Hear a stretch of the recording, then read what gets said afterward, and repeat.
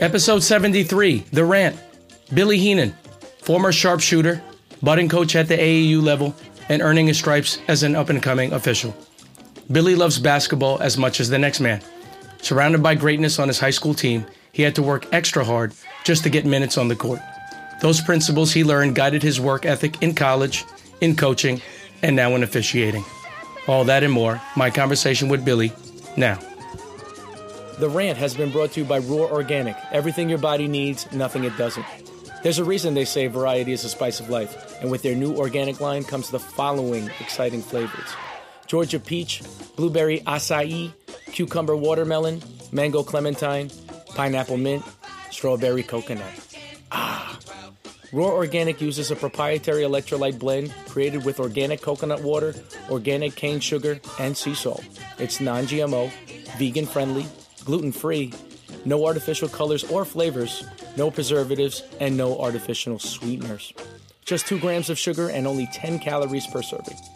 Visit roar.land and use the code REFEREERANT, one word, in the checkout and receive 10% off your next purchase. That's roar.land, code REFEREERANT.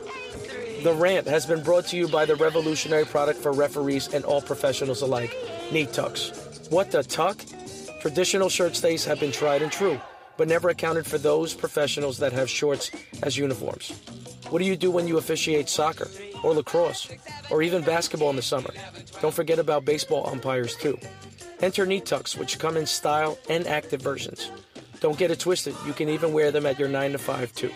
Listeners of The Rant can visit kneetux.com and enter the coupon code REFEREERANT, one word, and receive 20% off your initial order. That's REFEREERANT, one word. Happy tucking.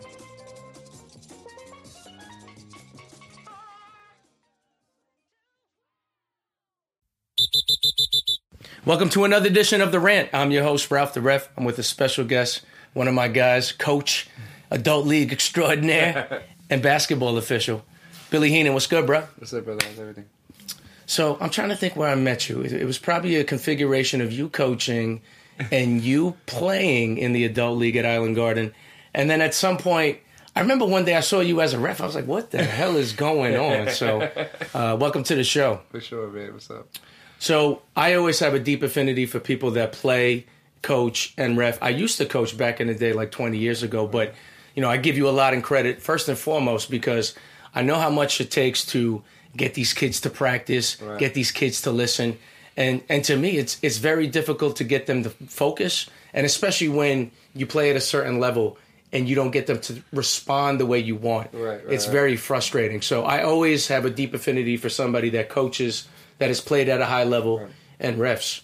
So having said that, we obviously know you have an affinity for basketball. How'd you get started? What else did you play growing up? And tell me about your journey in high school and college. Yeah, no, for sure. So, basketball was kind of one of my first, really first loves of game.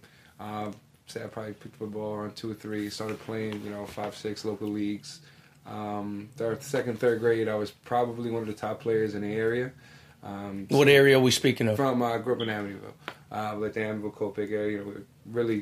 We won the Long Island Championship, CYO, 4th, 5th grade, and we kind of, it was a good competition, but it was really, we kind of dominated that competition for sure. So at that time, Lightning and Island Garden that was it. Now you see there's a million programs out here now. But when I was coming up, it was Lightning and Rising Star was kind of a little bit, but pretty much just Lightning. So I went out, tried out in 2005, I think, or 5th, 6th grade. I remember it was the second pick of the draft. I always liked that, kind of stuck with me, from that. But I was on the team from 5th to about 11th grade there, kind of where I coach now as well. But I was able to kind of grow my game there. Had a coach, Dave Rothman, who really, put a lot of time into my game. And I really learned how to play there, with Lightning. I was able, as I go through my stories, I was able a lot of times to use my skill. I was bigger than everyone. I was 5'6", 5'7" in 6th, 6th grade. That at a point, if I didn't learn how to play the right way, learn footwork, learn reverse pivots, stuff like that. If I didn't learn that at that age, especially without Dave, without Lightning, I really don't think my playing career would have taken off how it did, because, I tell kids all the time, even, height-wise, whatever, you have to work on the fundamentals now, you know, as I coach 5th, 6th graders, because at a certain point, everybody levels off. Yeah. You know what I mean? There was a point when, you know, when I went from COAL, I went to AAU, the height leveled off. You know, athleticism leveled off. Competition level. You know, we back then they said AAU tournament. You know, you go to Island Garden on a Friday, Saturday, you have 15, 16 Division I and NBA type players in there. You know, I remember we played 5th grade. We played against Lightning Dingle, who had Kyle Anderson on the team, 4 or 5 other Division I stars, and that's what it was. You went to a regular Island Garden tournament, and there was only 6, 7 throughout the spring. But that really developed my game. I did play baseball and soccer when I was growing up as well. Was really big into baseball. My dad was really, really big into baseball. He was pretty pissed off when I kind of, picked basketball over it. Mm-hmm. But yeah, so through there, I played Lightning from 5th all the way up to 11th grade. Played middle school. We had a very good varsity team. My freshman year, I played JV. Came up for the playoffs and everything. We lost our big... he graduated. He ended up going to play football at Hofstra. Went to play football at Hofstra before they kind of got it defunct. Yep. Yeah, so he actually got a full ride for not playing. Not playing, which is I don't think it's a bad deal. What's his name? Is his name Steve? Steve Medard, yeah. You know, that's we'll get back to him, but go ahead. Steve's my guy. Steve was a senior when I was a freshman. So it was kind of like, you know, we practiced a lot with him too, which was a good thing. We got a lot of reps with him. He was kind of a very similar player, I would consider myself too. Similar size, similar build, very good footwork. He was a great football player. And I just, my freshman year, I knew I wasn't ready. I knew I wasn't capable for that yet, but I knew I saw potential in my game from there. I did come up to varsity, played my 10th grade year, which was a good year for us. I mean, we were pretty much all 10th and 11th graders. We got to the playoffs, we got smoked. But we took a lot of lumps that year. Mm-hmm. And then for my junior, senior year, we didn't lose another league game. So we went about, I think, 24-0 in league from there. And then, from there, we lost in the county championship both years. Our coaches, we lost to Harbor Field, so our coaches were actually brothers. So it was a huge thing on the island, which was, it was a huge TV market. They had MSU Varsity back there. Pav was covering the games. I remember that. Huge things. Great experience. For me, I played with 4 or 5 extremely athletic kids. And at that point, I just wasn't that. I was 6'2", 6'3", a little overweight, wasn't that athletic. But I was able to kind of, and I tell Davis and I tell, Jim Fox this and Lightning and playing out there for so long, being kind of a high-level player on the team, but still getting the fundamental work every day, 2-3 days a week, coming down, even going down and getting smoked in some of these tournaments, really kind of elevated my game to a different level where I knew I couldn't compete with some of my teammates when I was in high school athletically. I knew, you accepted that. I accepted that, yeah. I knew that I had to bring something different. 1, to even play, but 2, for us to, to be a good team. You couldn't, I think the biggest thing for us in high school was we had so much running and gunning, so much up and down, that I kind of took it upon myself to bring, I guess you can see when I play men's games, so just slow the game down. I say it when I'm coaching all the time, too, The biggest thing for me, especially with all the basketball, coaching, even reffing-wise, is the slower you can get the game at a fast pace, the best the better you'll be. I think I really was able to do that. Out of high school, actually, I played varsity soccer for 4 years. I was a goalie. I played varsity baseball as well. And my junior year, I actually had a really, really good basketball season. We ended up going to the county final, but the county semis were at home. I had 4 threes and fourth quarter and overtime was actually a play. I'll bring it up later when I talk my ref stuff. But I get a lot of looks from there. A couple of D2 looks, a lot of high Division III looks. Catholic University, schools that if you don't get into Ivy League schools, these kids go to some of these high D3 schools, some NESCAC schools, and from there, I was locked in. I went to nationals that year. Not with Lightning. I ended up kind of branching away from Lightning that year just because a lot of our guys had, picked different sports. A lot of lacrosse kids, a lot of baseball kids, and got to showcase a lot of my talents. Went to nationals. Played a lot of live tournaments, and then from there, my senior year going to September, I have a lot of looks. I have a few offers. I didn't go, I didn't commit anywhere yet. I still had an outside shot of possibly getting the D2 look with some academic stuff. So I play in my first soccer game my senior year, and I come out to make a save on a breakaway. We're playing on turf, and my foot gets caught underneath me. I got kicked on a follow-through, and a compound fracture in my left leg. Snapped in two. Front part of my shins hanging out the back. It was awful. That happened next. Funny, it happened September 10th. I had surgery on September 11th, in 2011. I ended up coming back and playing around December. It took me about 10 weeks. Was never anywhere the same. But, for me, like I said, we took a lot of lumps my 10th grade year. My junior year, we were very good. We had a national schedule my senior year. So my senior year, we went to Boston, played Roman Catholic from Philly. We played Lehigh that year. We kind of earned that. So for me, I was like, I'm coming back to play with my boys. But never was the same. I ended up committing to go to SUNY New Paltz. During my years, kind of one of the only coaches that kind of stuck around, through the injury process. And that was tough for me, too, being a 17-year-old kid. And, you go to that summer, like, just going on recruiting visits I tell people all the time, you soak in as much as you can. Even if you know where you're going to go, go to as many visits as you can. Just to have that of coaching, knowing you, knowing who you play, what you do, how you're going to fit a team. And I remember when in one visit, and, they had, like, my name in a locker and stuff like that. It's like this cool things like that. I don't know personally, but that sounds cool. Yeah, so it was, I did a lot of visits my junior year, and as soon as that happened, they all just ghosted. No text, no, emailing back, nothing. And this coach, stuck around and said, hey, we understand that it's going to be, the process, you're not going to be whatever. So I said, I appreciate that. I locked in, went there. Do you want to continue to talk about college? Or? Yeah. First of all, you're doing a great job of explaining your Wikipedia page. So I think we're at the middle portion of... We're done with early life, and now we're at almost at personal life. So continue to college at least. So I graduate. Now after my my senior year of high school, it kind of I knew I wasn't the same. I gained some weight from it.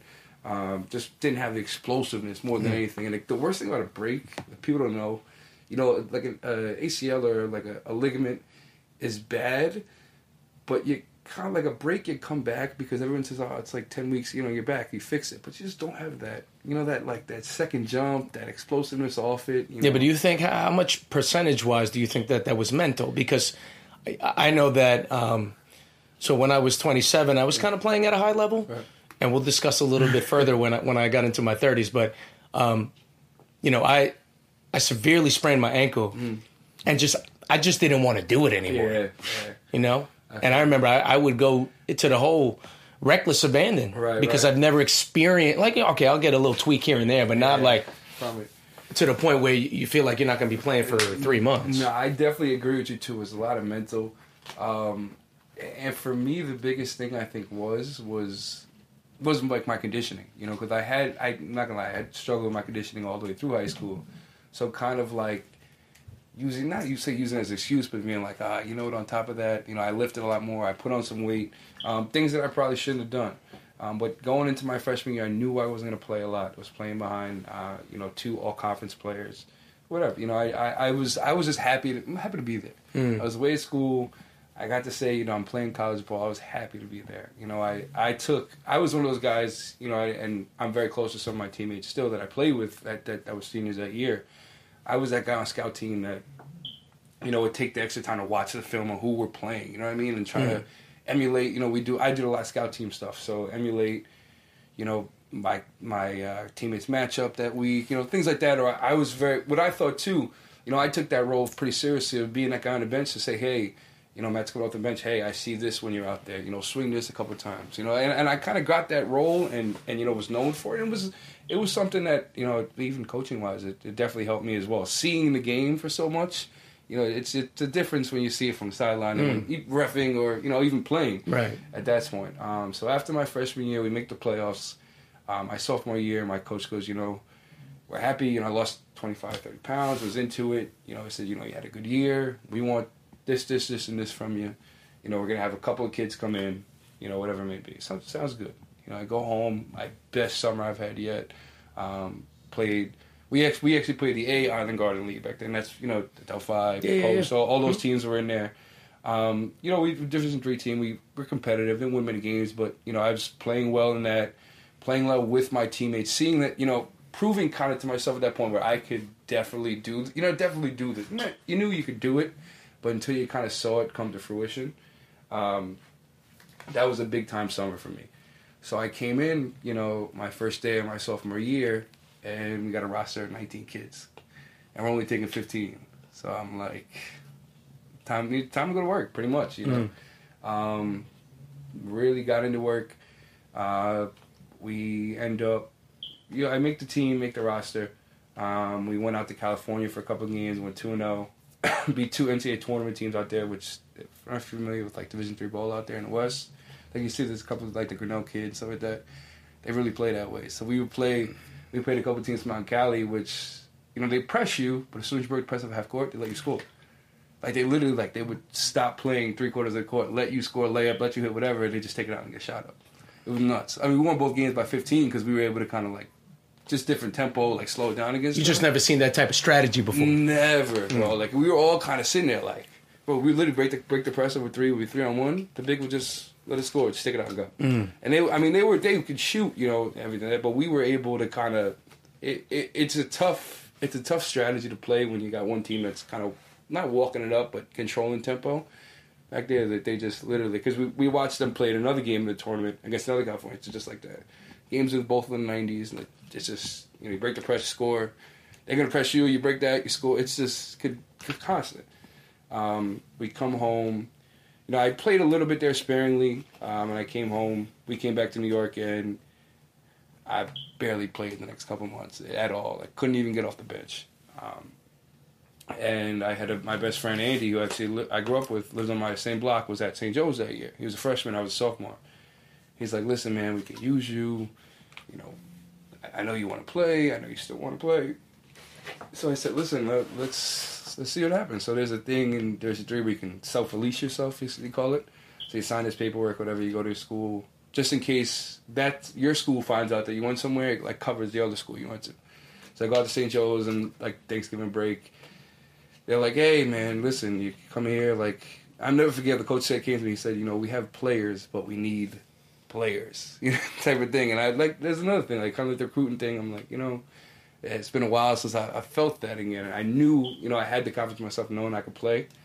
Long story short, somehow, came back to my coach at New Paltz, said I was going and looking to transfer, and it was a whole big thing.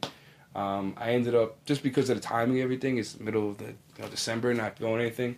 I didn't transfer. I stayed at New Paltz my sophomore year, which was rough. Which was, I think we had the nation's longest losing streak there, 17 games. So you were losing and not playing? Losing, and I played total for the year about 10 minutes. Was for 4-20 team. That sounds like the totality of my high school career. I understand. It was tough, man. And it got to the point where, it kind of was like a battle almost. I would sometimes get kicked out of practice. Just things where I knew, my coach was kind of trying to battle me at that point. And I at the point got it. I kind of went looking out for myself, not thinking of the good of the program. At this point, when I step back and look at it, I get it. I get where he was coming from. But I ended up, after that, I said, I just got to do what I got to do for myself. I was paying for school myself. I had a couple loans, but mostly a lot of, the academic stuff was good. But I said, if I'm going to do this myself, I'm going to do it, the way I want to do it. So I transferred out to St. Joe's my junior year for Coach John Matejko, actually, was there. And the first week of school, he brings us in a meeting and says, I took the job at Dowling, actually. So now you're going to get a new coach. So now I'm thinking, finally get comfortable with one coach. I'm going to transfer over here. I'm going to play right away. And he's gone the first week of September. Now I'm like, the whole, it's just... For no reason. For no... I'm should have just stayed. Right. I'm thinking the whole time. I'm just like, there's a million different things going through my head. I meet Coach Kevin Spann, who was... Actually, he was the assistant... the JV coach at St. John the Baptist before this in West Islip. Yeah. Very good player. Played at St. Peter's. Then played over at Post with Cluse when they were that 30-0 team. And I remember we talked about this at the time. We're still very close. So when I found out he found the job, I found him on Facebook, and I shot him this whole thing. I'm like, I'm like, this has to work. There's nothing else I'm doing. I got to play here. I sacrificed way too much. told him, hey, happy, want to get in here. Can't wait to get to work, whatever. So he comes in, I make the team. I actually become a starter the first couple weeks of the season, which was for me was just huge. Just like a comeback. Yeah, man, it was huge because there was so many times when I was like this close to just I'm gonna say giving up, but just being like, well, what am I doing here? You know what I mean? Yeah, man. And like you said, we were in high school not playing. I've never really experienced a not playing part. I mean, at my senior year of high school, being hurt, but like in college, it's a full-time job when you're playing this. You know what I mean? I'm like, I can't go out on it. I can't go out on the weekends. I can't do this. I'm struggling to get my work done. I'm lifting in the morning. And sometimes I would take that. And I'd look at myself in the mirror. I'm like, what? Like, is this ever going to go anywhere? You know what I mean? I'm like, if I'm going to do this for the next 2-3 years, I want to see something from it. But I was able to, come back my junior year. Span and it was a great kind of relationship because he had a similar situation where he went to a school, didn't work out, came somewhere else. And the funny thing is, I didn't know him at all.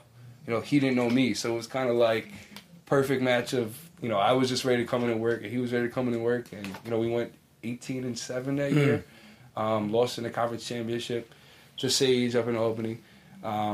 Lost them 3 times, but beat everybody else in the conference. Beat Farmingdale, beat Old Westbury, had huge games, 18, 19-point games. And it was big for me because, that's one of my biggest accomplishments I like to say is because I was at a point where I looked at the game every day like I'm putting all this work in and I'm not getting anything, you know what I mean? Anything in return from it, which was tough. My senior year didn't go as much as planned. We were about 500. We just missed the playoffs.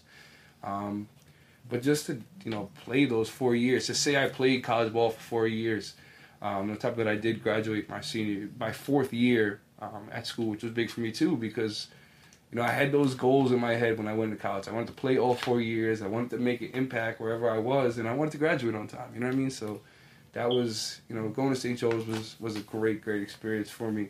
And it really kept my love for the game, and also really kept me focused. I'm living at home. I was going to a commuter school. Actually, didn't have a car at the time. Me and my boy Andy used to drive his 1994 Nissan Sentra back and forth from Amityville to Patchogue, and we were, we sacrificed a lot, but it was definitely all worth it for sure. Yeah, I got a couple of thoughts from that. First and foremost, that's really awesome that you were able to go and have a lot of ups and downs with basketball. I think when it comes to when you first start playing, you have such a unbridled love of basketball. Right. It's so pure. Right. And I think as you go further from junior high school, now we're on the JV team and then goes to varsity and then gets to college. Right. By the time you get to that point, it becomes a job. Yeah. And you start losing sight of why you fell in love with the game in the first place. And that happened to me my senior year because, I'd like to say that I was always the worst of the best players. And I would always kill everyone in practice. And I would get my chance in a game. But I just was not good when the lights were bright, when there was referees, when there was the girl that I liked in the stands. Right. So that's really cool. I think I always was naturally really good, and I never had to really work at anything. Right.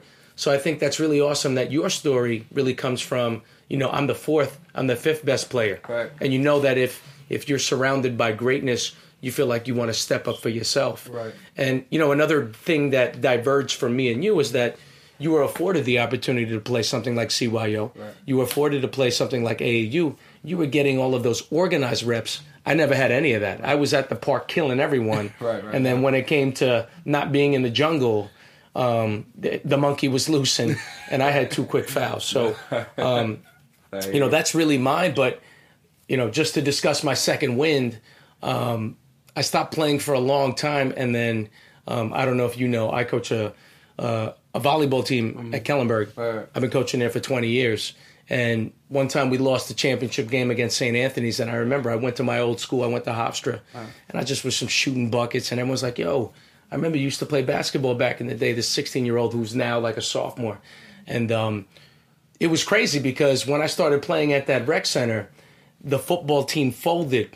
Wow. So all of the athletes, it was really good run because, all of the law students that were graduating were really good, and all the football players. And I'll never forget that summer we would just basically have 30 guys, and we would all mix and match because we were all really playing at a high level.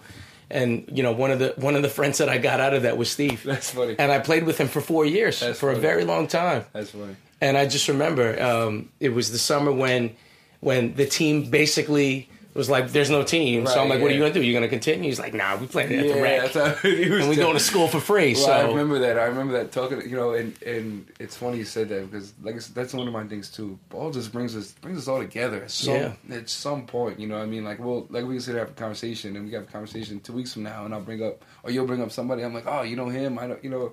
It's crazy. You can't even imagine me playing, right? I was playing a lot, man. And what was crazy was, I guess my pinnacle of that was my team, my configuration. I had two shoot. I passed like Rondo. I played like Rondo, but I play kind of D like Draymond. And there's no refs, so I'm giving you a flagrant half. I'm slowing the game down. I don't care. And the Hofstra team used to come down and they would play us, and they're not playing for real. So my plan was always, we got to go up 10-1 until they start turning D1.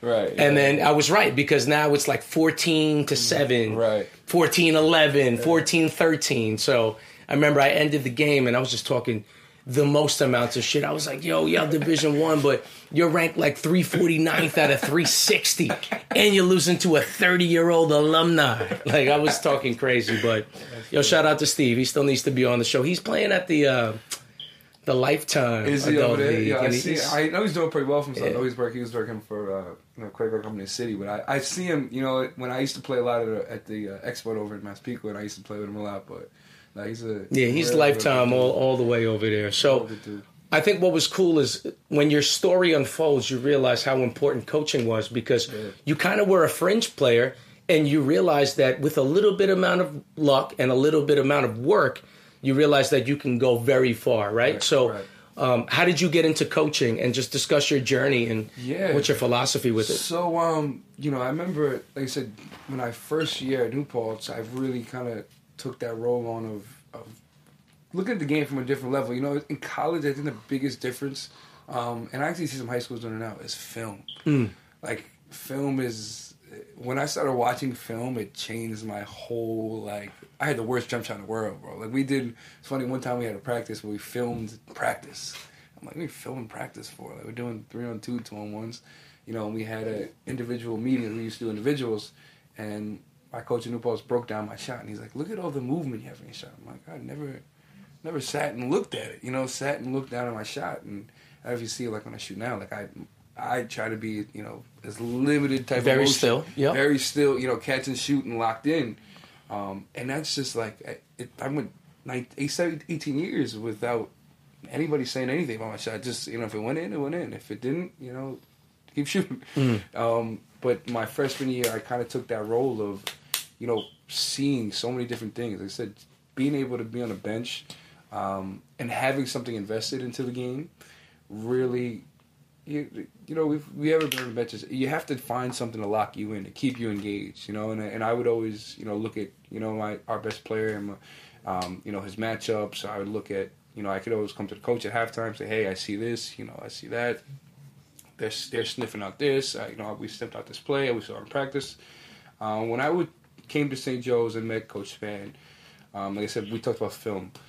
He took film to you have film here. He took film to the next level. We'd be doing hours and hours of film, and it was weird because we used to always watch the same type of film. Like we had 1 or 2 films that we played awful in. He would always bring up the same film, bring up the same things you do. And, we'd have new film and he'd compare it to that and stuff like that. And he kind of really sparked and engaged me into just looking at the game in a different way. Like I said, my biggest thing when I tell my kids, and playing wise now, is basketball for me is being able to handle a fast pace at a slow tempo. As soon as the game becomes slower for you, like it's the same thing with reffing or whatever it is, as soon as you can get that game to slow down but still compete at that high level, that's when I think you've gotten somewhere with it. But coaching-wise, Dave Rothman was with Lighting for 17, 18 years now, was my coach. He was constantly texting me. Even when I was in school, when he found out I came home, hey, I got 2 or 3 teams. You know how it is in AAU season. You need help. You have 2 or 3 teams with one guy. You get 2 games, 1 game in Columbia, 1 game at Island Garden at 1 and 1 game at 2. You can't be 2 places at the same time. So he was always trying to get me, and I'm like, I was like, I don't know if I have the time. I don't know. There's always pushing it off. There's always something.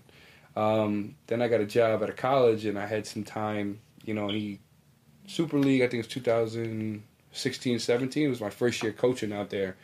And Dan Freeman, who was actually the Roslyn assistant basketball coach and varsity baseball coach who we coached with, he had a team. And how it is during the basketball season, it was tough for him to kind of get there, but they wanted to keep the team together, which is our biggest thing, too, is making sure the kids play. I mean, we love to play all year round, but, summer's tough. But he wanted to make sure we kept the kids together. So I did a whole Super League season that year.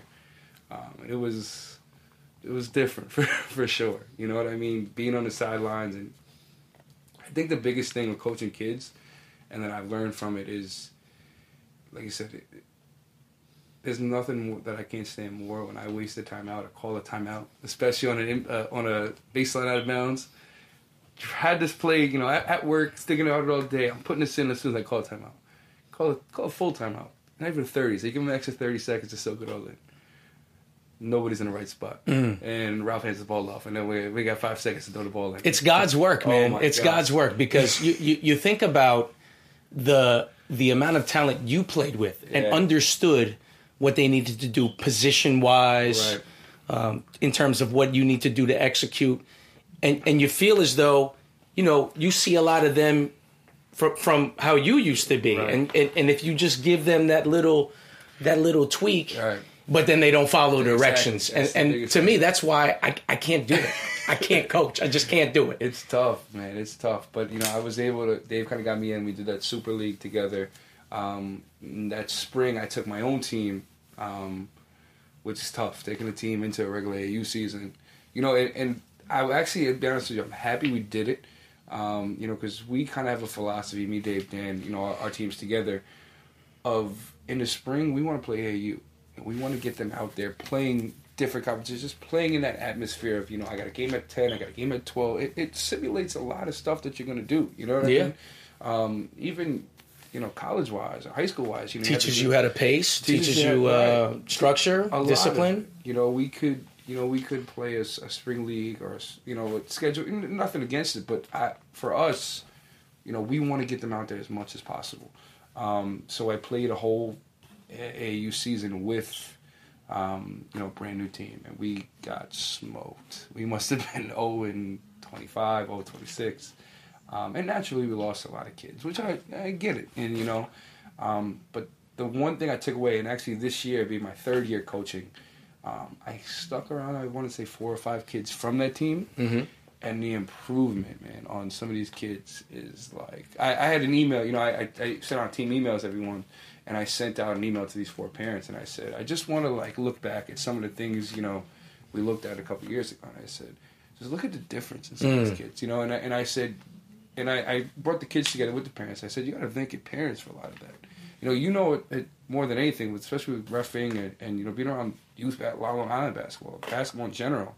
There's a win now culture and mentality that I got to walk on the court and we got to win tournaments right away and we got to win this league. It doesn't happen that way. You know what I mean? Like I said, when I was playing AAU and you walk in the gym and there's 15 Division I players there, you're going to get smoked. Right. And that's fine. And I tried to, and we all try to instill it into all our players and parents, sometimes more parents than the players because the kids love to be out there.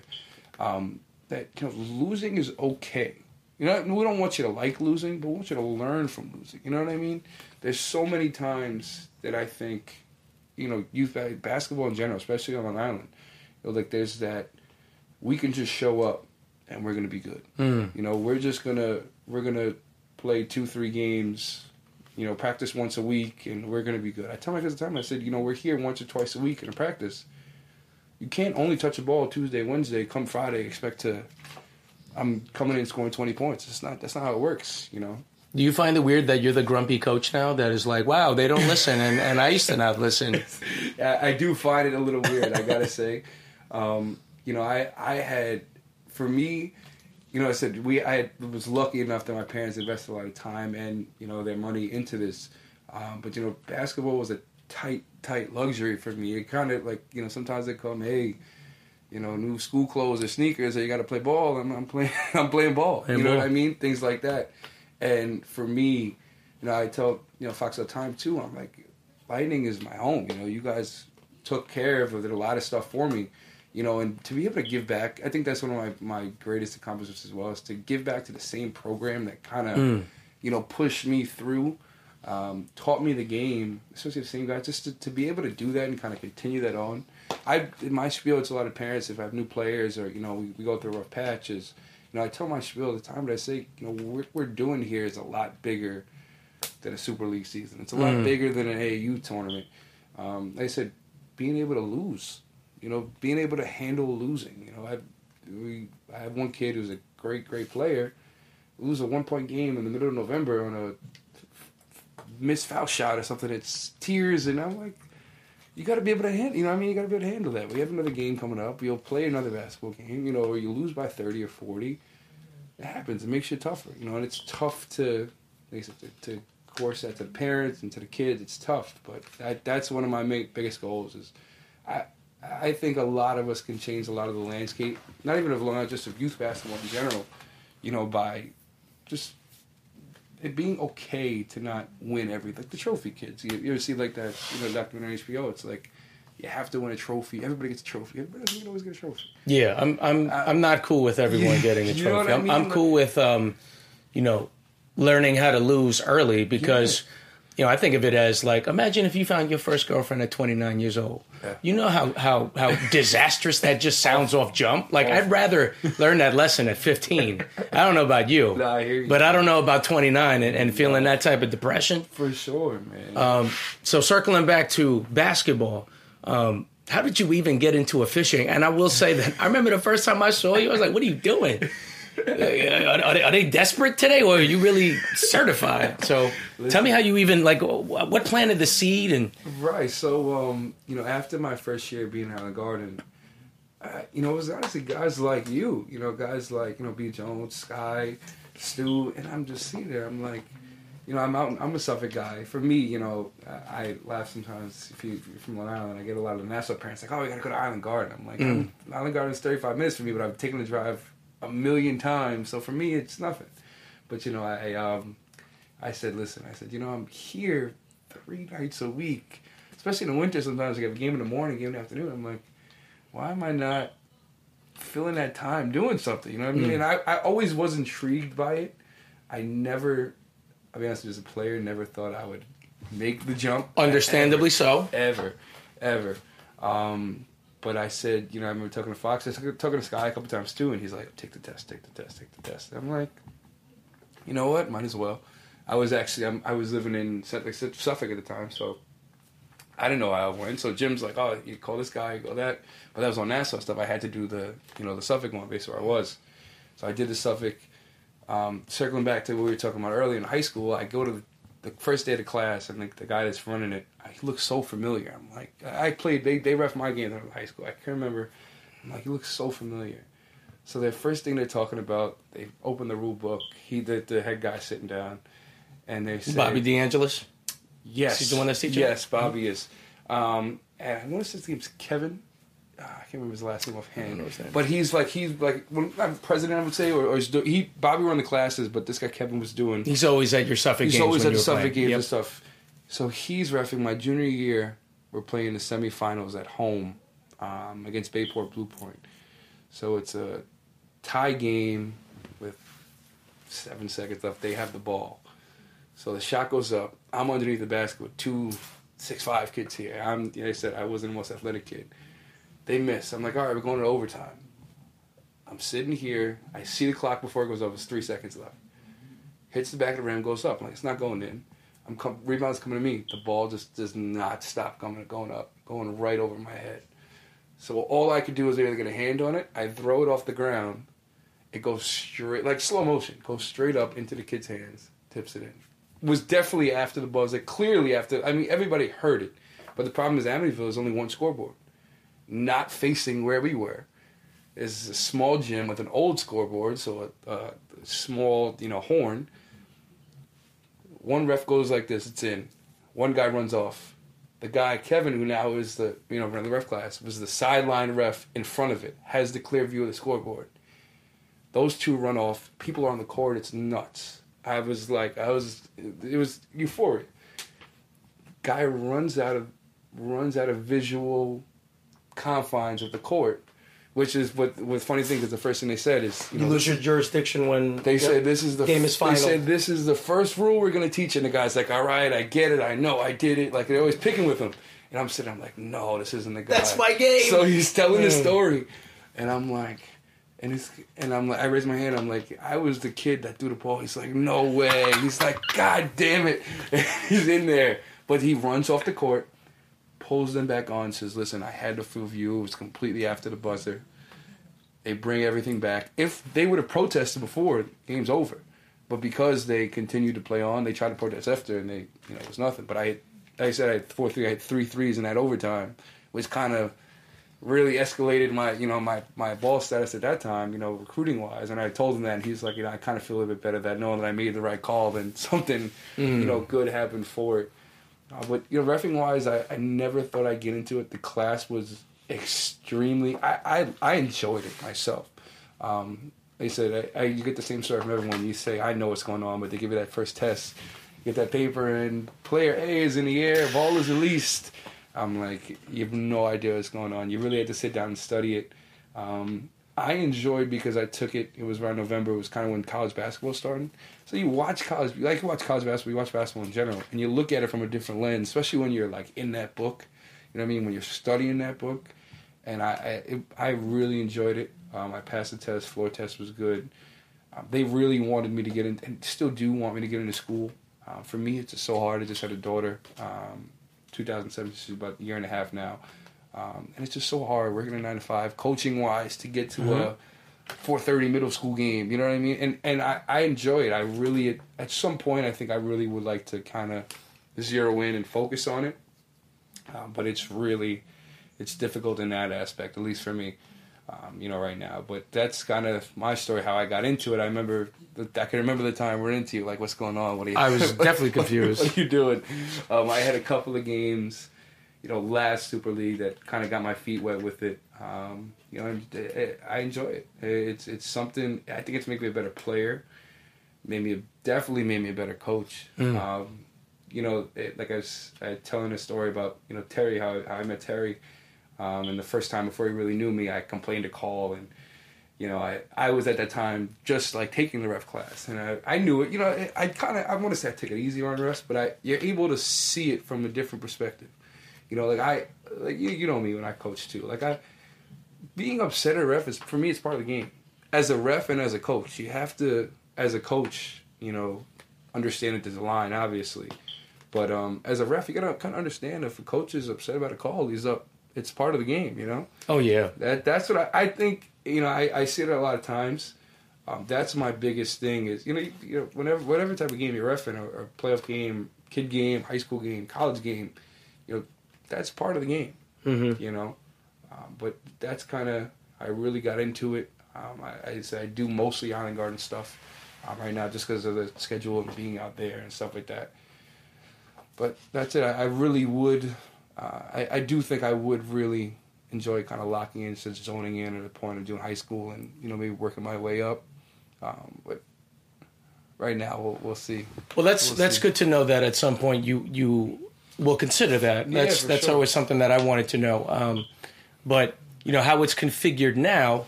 What I wanted to ask you, what's your plans for the summer in terms of basketball, playing, reffing, and coaching? I say summertime, I try to take a lot for myself, for my fiance and our daughter. It's kind of a lot on every coaching-wise. Reffing is coaching-wise. It takes a lot of your free time. Every pretty much 3-4 nights out of the week, 5 nights out of the week sometimes.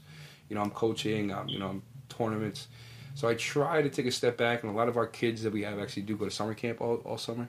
So it's kind of hard to kind of get a team in the summer league. We are looking to possibly do one. But summer, I'm really going to take to do a lot of reffing. A lot of Island Garden stuff. Try to get into the summer league. It's a very good competition out there, which is very good reps to be out there. And I try to play a lot in the summer. I'm playing a couple of leagues.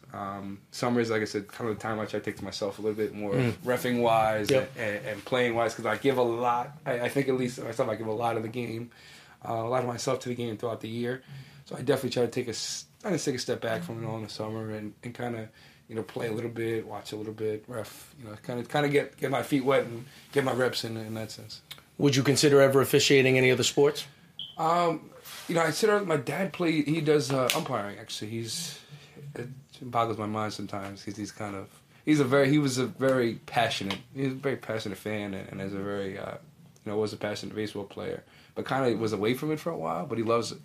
I would probably baseball. I would say would be the other sport. Wait, listen. You let me know because you never played it. Well, you didn't play it a lot. I right? played. I played all the way up to high school. I was very good growing up. I said my dad coached me and all, and by like 7th, 8th grade, when you do AAU like that, you have to kind of make the. I don't want to say make the decision, but you can't to play both at a high level. It's because of the times. For me, the funniest thing is I probably was a better baseball player than I was basketball player. So if I would have stuck with it from that time on, I couldn't do the rain, bro. I understand. The rain. The first off, playing baseball up here in March and April is like terrible, awful. And on top of that, it was just like the rainouts. Like I would be so hyped for a game, and I walk outside, it's pouring rain. I'm like, never happens in basketball. So that was one of my big things with it. But no, I definitely would be. I think umpiring would probably be the other one. Aside from leaning on your dad, you should let me know because I'm an aspiring baseball college official at some point. But what's crazy is that and this is the first time I'm admitting this, I think now I'm at the point where in basketball, it's kind of like when you're losing weight and you're trying to lose that last 5 pounds, how difficult it is. Right. So now in terms of my improvement in basketball, it's just like inching. Right. But if I got 100 times better in basketball this spring up until now, where the summer, I probably got 4,000 times better at baseball this year alone. I did a lot of high school games in the city. I got moved up to varsity. I have no idea. But, dude, when there's like 85 mile per hour curveballs, there's nothing like it, man. Yeah. There's no better thrill. Yeah. But let's go back to, coaching and reffing. How do you think coaching has helped you officiating, and how do you think officiating has helped you coach? It's definitely made me look at the game in a different way. I take one thing, backcourt violation is like, as a player, as a coach, I'm just like, when I read the rule and when you see everything into it, it's like, dude, I've been arguing this call for like 15 years and I'm completely wrong. You got bad advice early on. Oh my God. Certain things like that, I think reffing has definitely helped me coaching wise. And I think it helps me. I had a conversation with a parent or player once. And I sat down and I said, listen, I ref. We had a tough game, found out, when the parents upset, everybody's upset. And I said, the kid might have got a T or something. He was arguing with the ref, and I pulled him out and I said, in the history of basketball, has there ever been one ref that has made a call and there's been a player that's complained about it and he switched it over? No. I'm like, so when I was in college, one of the years our slogans on the t-shirt was next play. And, that's something that I think has helped me coaching-wise as well, on the outside, is that refs make mistakes. Coaches make mistakes. I make bad subs. I make bad timeouts at the time. They said coaching in an AAU tournament, when you got the hour to get that game in and you got 3 timeouts, there's not much saving you could do at that point. You got to really make sure you're on top of it. But it's kind of given me that perspective of, how a ref looks at the game, how I look at the game, how I can kind of teach the game. I look at something like a hand check. When I was playing, I thought the hand check was the worst call in basketball. But now when I look and, when you ref it, like I was actually reffing tonight, and I look at a play, or, you call a hand check, and then maybe you don't call one, and then you see a turnover happen right from it. You don't realize that at the time, like when you're playing or even when you're coaching, something in minute of that can really change a play. You know what I mean? And that's huge.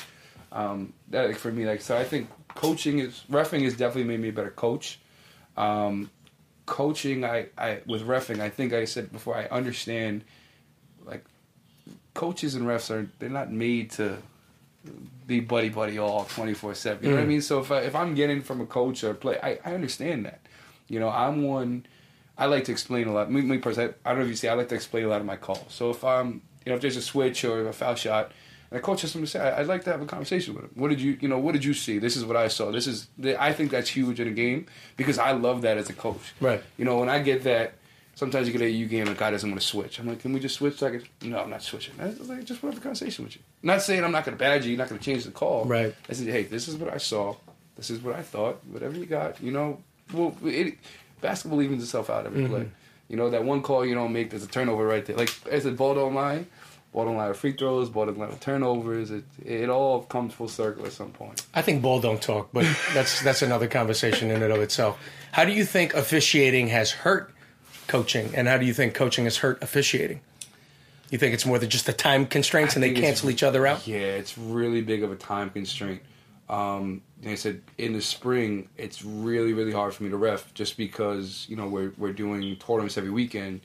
Pretty much from the last week of March until last weekend, besides, Easter weekend, a couple other, like Memorial Day, I'm every weekend somewhere. So that kind of kills my availability. And like I ref the game tonight, the first time I ref probably in a month or so. It's tough. It's tough when you kind of step away from it at that point. Yeah. In the winter, sometimes I would ref 3 to 4 times a week. And I just feel a little bit more engaged with it. You know what I mean by that? It's doing 3 or 4 games in a night is tough. By the third, fourth game, you're kind of, all right, you're bonkers. Yeah, I got you. Stuck in a little bit of wind, and the game's kind of going a little quick for you. But at least I feel like I'm kind of a little more engaged. Mm-hmm. It's tough to kind of go.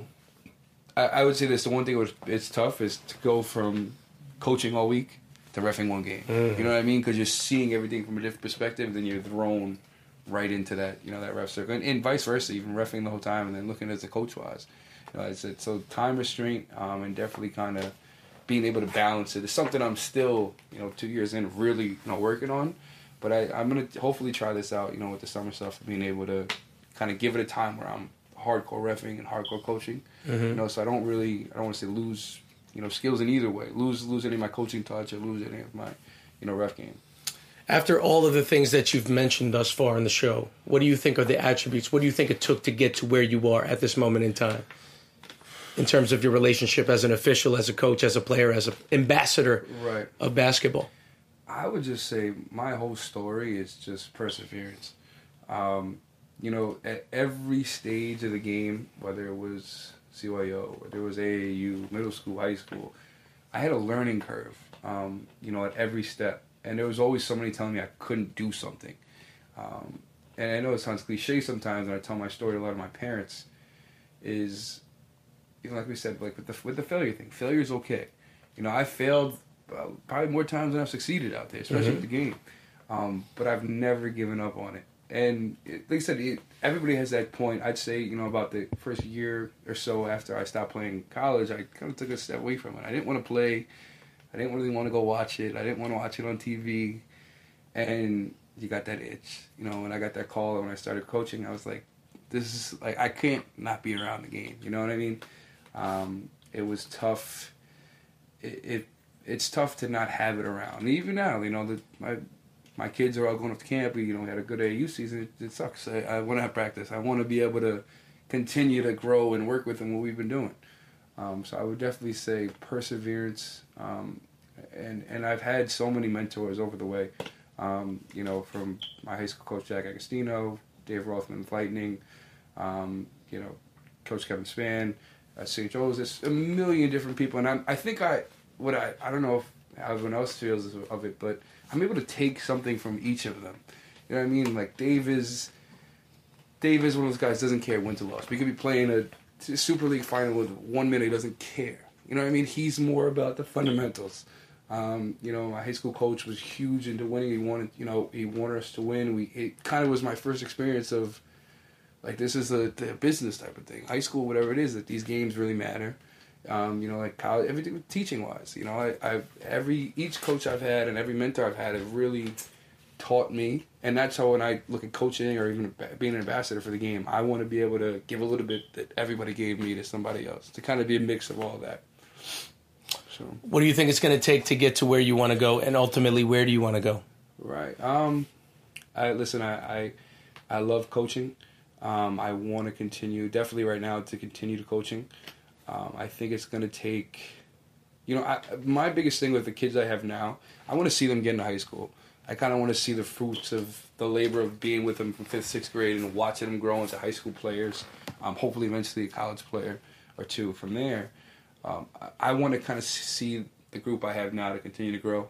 I'm looking to maybe take another younger team as well. To kind of, it's just the whole process of it. You like to see, every year, where do we start? Where do we finish? I get to send an end of the year email out. This is where we started. We couldn't do a 3-man weave in the first practice we have, and now we're scoring 60 points in a game, or some things like that. Ref wise, there is a point I want to be able at some point in my life to really give it a full go, and not in the sense of being into it, but just giving my time to it.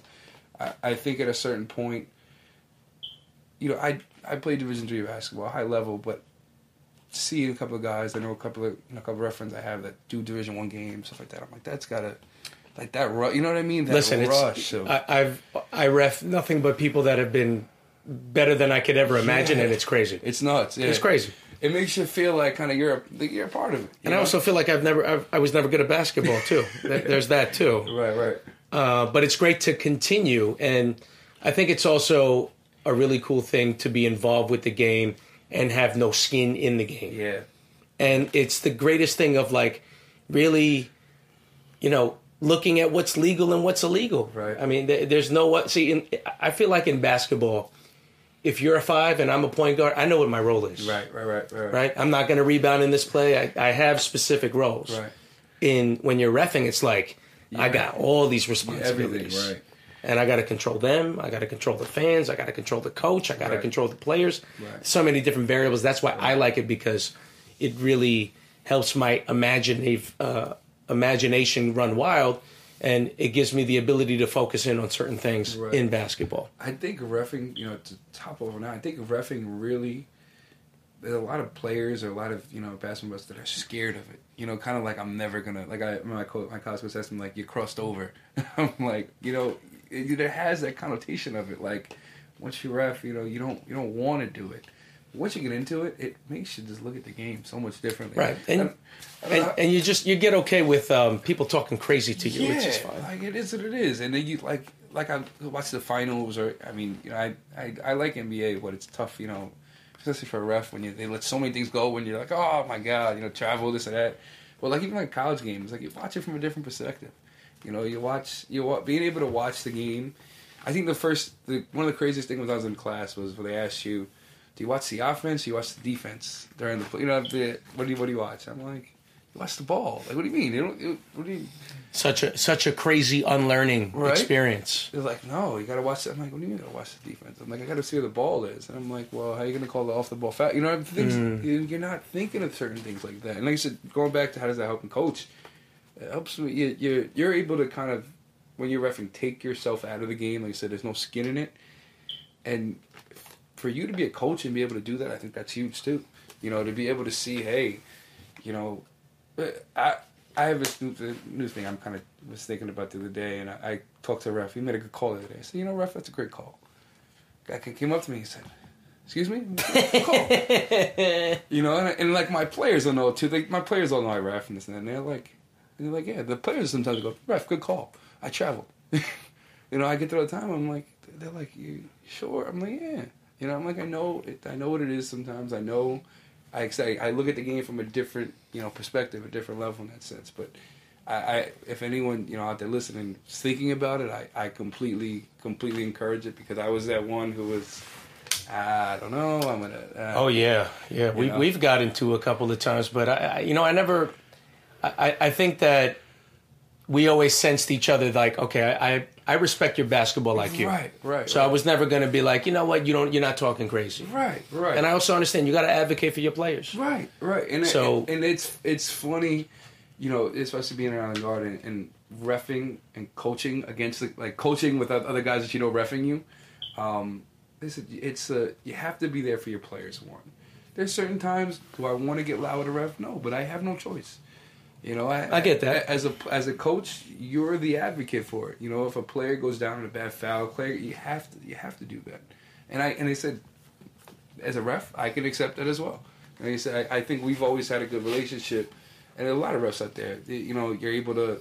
Well, you always telling me what's up with the other guy. It was never for me, so I was always personally cool, but. You know, I'm always like, all right, I see what you're doing here. I feel you, because I'm just like, come on, you're really gonna complain on that? Look at your man. He can't even dribble. And then you're like, all right, listen, I get it. I was always that. You know, kids wise, coaching or playing, it's just fun. You know, playing ball, being around it, reffing, coaching, whatever it is. I have a great time with it for sure. So, last couple things I wanted to ask you. What is the stickiest situation that you have ever been in terms of coaching as well as officiating? Wow.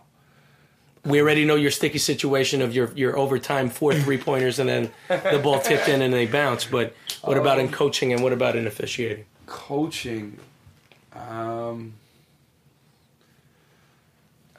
Recently in the springtime, I got teed up one time. I got teed up in an AAU tournament With an official that you know? Yes. And it was kind of one of those things where, like, I had no choice. So we're playing a Heenan, a very good team. You know, he a very, very good team. Have no business being in the game. Nick was coaching? No, he wasn't. One of the other guys was there, but it was the. I want to say it's like A or B. They had a lot of the A guys definitely there. And it's a 7-point game at this point. And there's a play where my guy is in the backcourt, steps on the half-court line, and steps back. Backcourt. I have, at that point, you know, wrong call, whatever. I go kind of nuts. He goes to switch it. Then the other coach goes, like, well, you can't switch it. I, at the point, kind of definitely stepped over, but the thing I was upset about, which I told his partner, which I told him, is that it was the flow of the game. You know, like you see me men's league games coaching wise. There's some games you have no business of being in. So if you could steal a game, or even if I could keep it a 5-point game, for me that's a win. I could sell that as a win. You know, and I was just more upset about the flow of the game and stuff like that. And it was kind of, I didn't take the right approach to going about it. But it was an interesting situation because it kind of fueled my team a little bit. We kept it a little bit closer. So it did what it did. Yeah. And you thought that, like, moving forward, do you think that's a good strategy to impart if need be?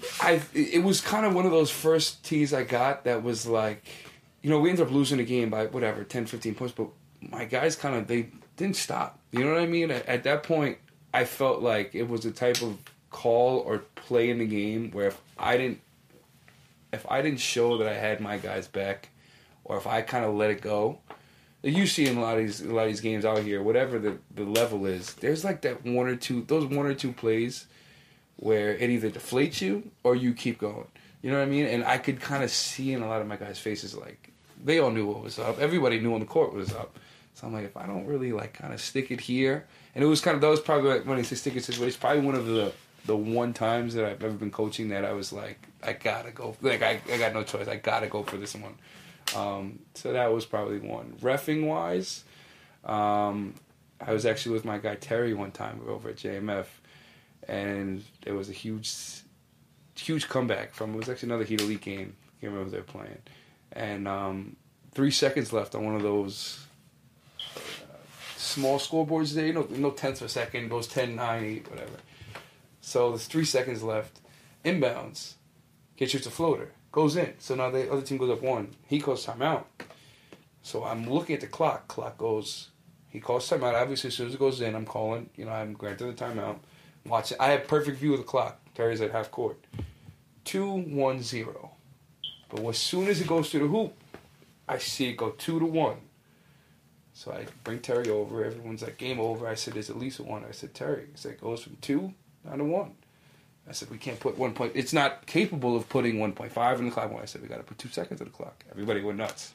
And I'm like, and I was able to kind of, you know, diffuse it to the point. No, thank God the shot didn't go in. They didn't, no heave went in before. That would have been, you know, kind of just escalated even that much more. It could have got stick here. But, you know, it's like, it's certain things like that. And that was probably one of the biggest moments in my ref career when I was in a situation like that, and I was on all my P's and Q's. I dotted all my I's and crossed all my T's. I had the timeout right away. I had my eyes locked in on the clock. I had my eyes locked in as soon as it went in, and that was kind of the one, moment I can look back on where like, yo, that was a big moment, and I was kind of on my shit the whole time.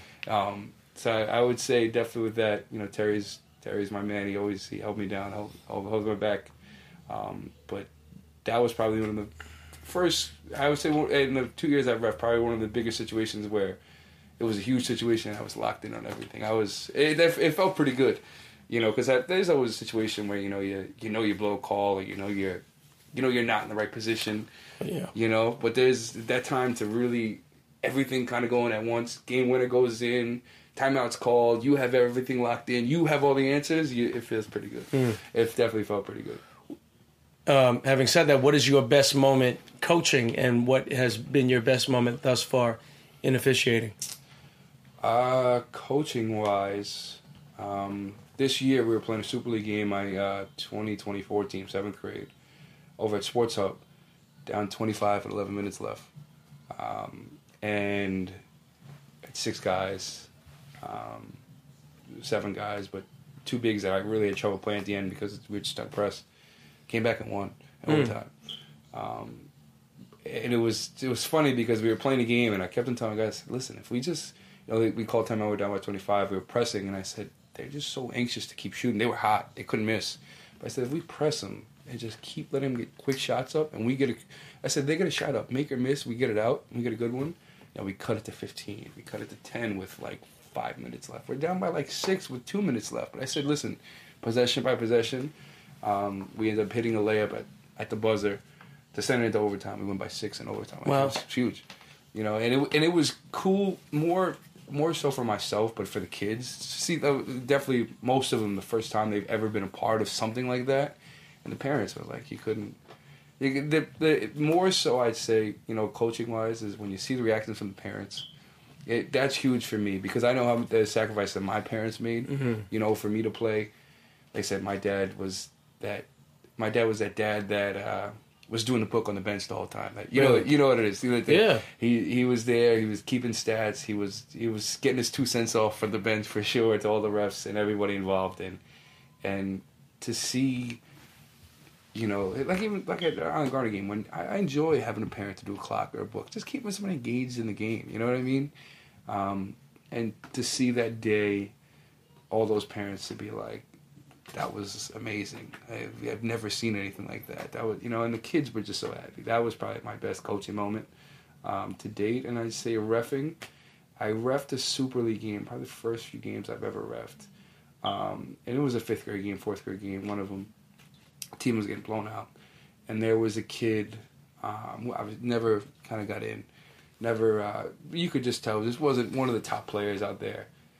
And it was funny because it was about a minute left in the game and they're getting blown out. And I see the kid checking in. I see the parents step up, going crazy. Oh, my guy's going in, taking pictures.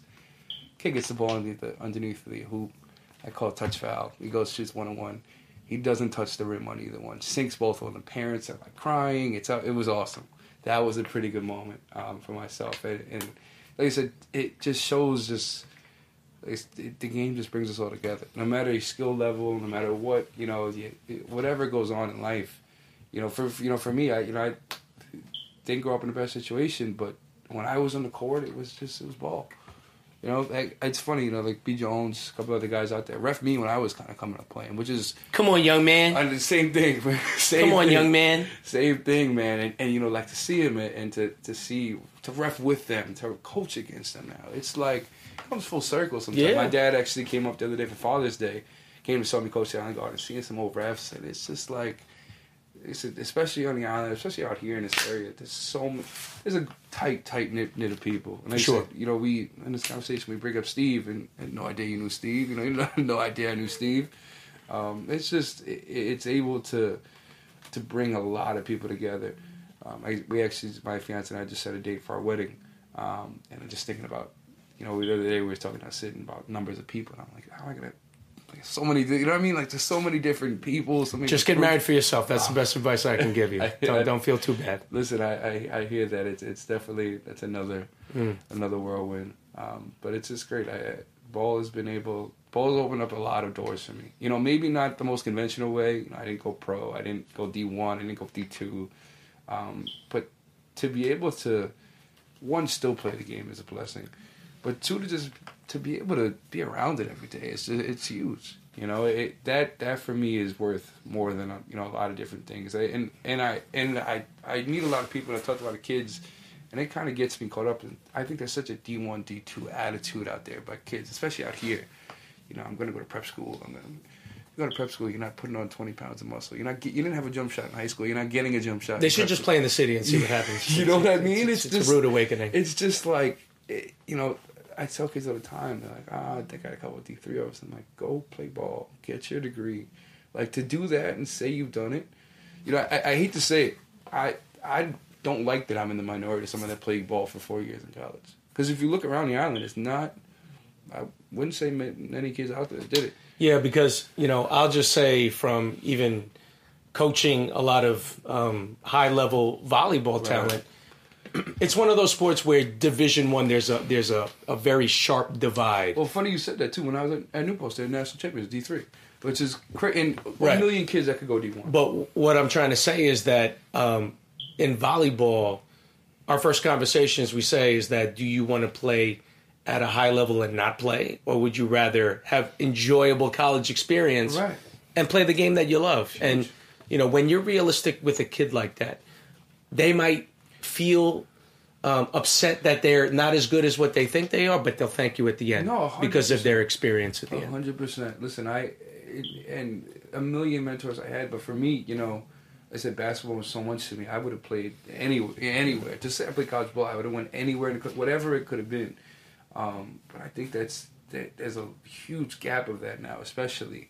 Like I said, I don't enjoy that I'm in the minority of somebody that played ball for 4 years in college. The amount of doors that ball's open for me, if I had the choice again, would it be my first choice? Right now, I'd love to be a scholarship basketball player. I'd love to be 6'8" and throwing down with two hands and having it is. I'd love to score 20 points in a varsity game. That never happened, so listen, I understand. It is what it is, but to like I said, going back to you said what got me here, perseverance and just. If you love this game and you're good to it and you put the work in, no matter the skill level, no matter what it is, no matter if it's your team manager, your coach, your ref, whatever you put the time in, it'll be good to your back. 1,000%. And, I want to thank basketball for our connection because it had not been for the game, then, I wouldn't even know you. So I appreciate your friendship. Hopefully we can grow together, especially when you start getting real serious and finally going all the way to the dark side. But having said that, do you have any final words before we part ways? Listen, man, like I said, we have a great friendship. So many great relationships through basketball. This was huge for me coming on the podcast. I remember texting this week and just being, recapping of it. I think this is awesome. There's such a forum for something like this. And that's another thing. When you become a ref, you don't realize how much it ties into everything as well. Oh, yeah. And besides coaching or playing, there's a million, there's so many different connections you make. But I'm glad to have met you. I have so many of my different ref friends. And I said, I look forward to continue to work and get into the dark side eventually. Just don't wait too long, okay? For sure, man. But for Billy Heenan, this is Ralph the Ref. This is The Rant. We're signing out. Peace.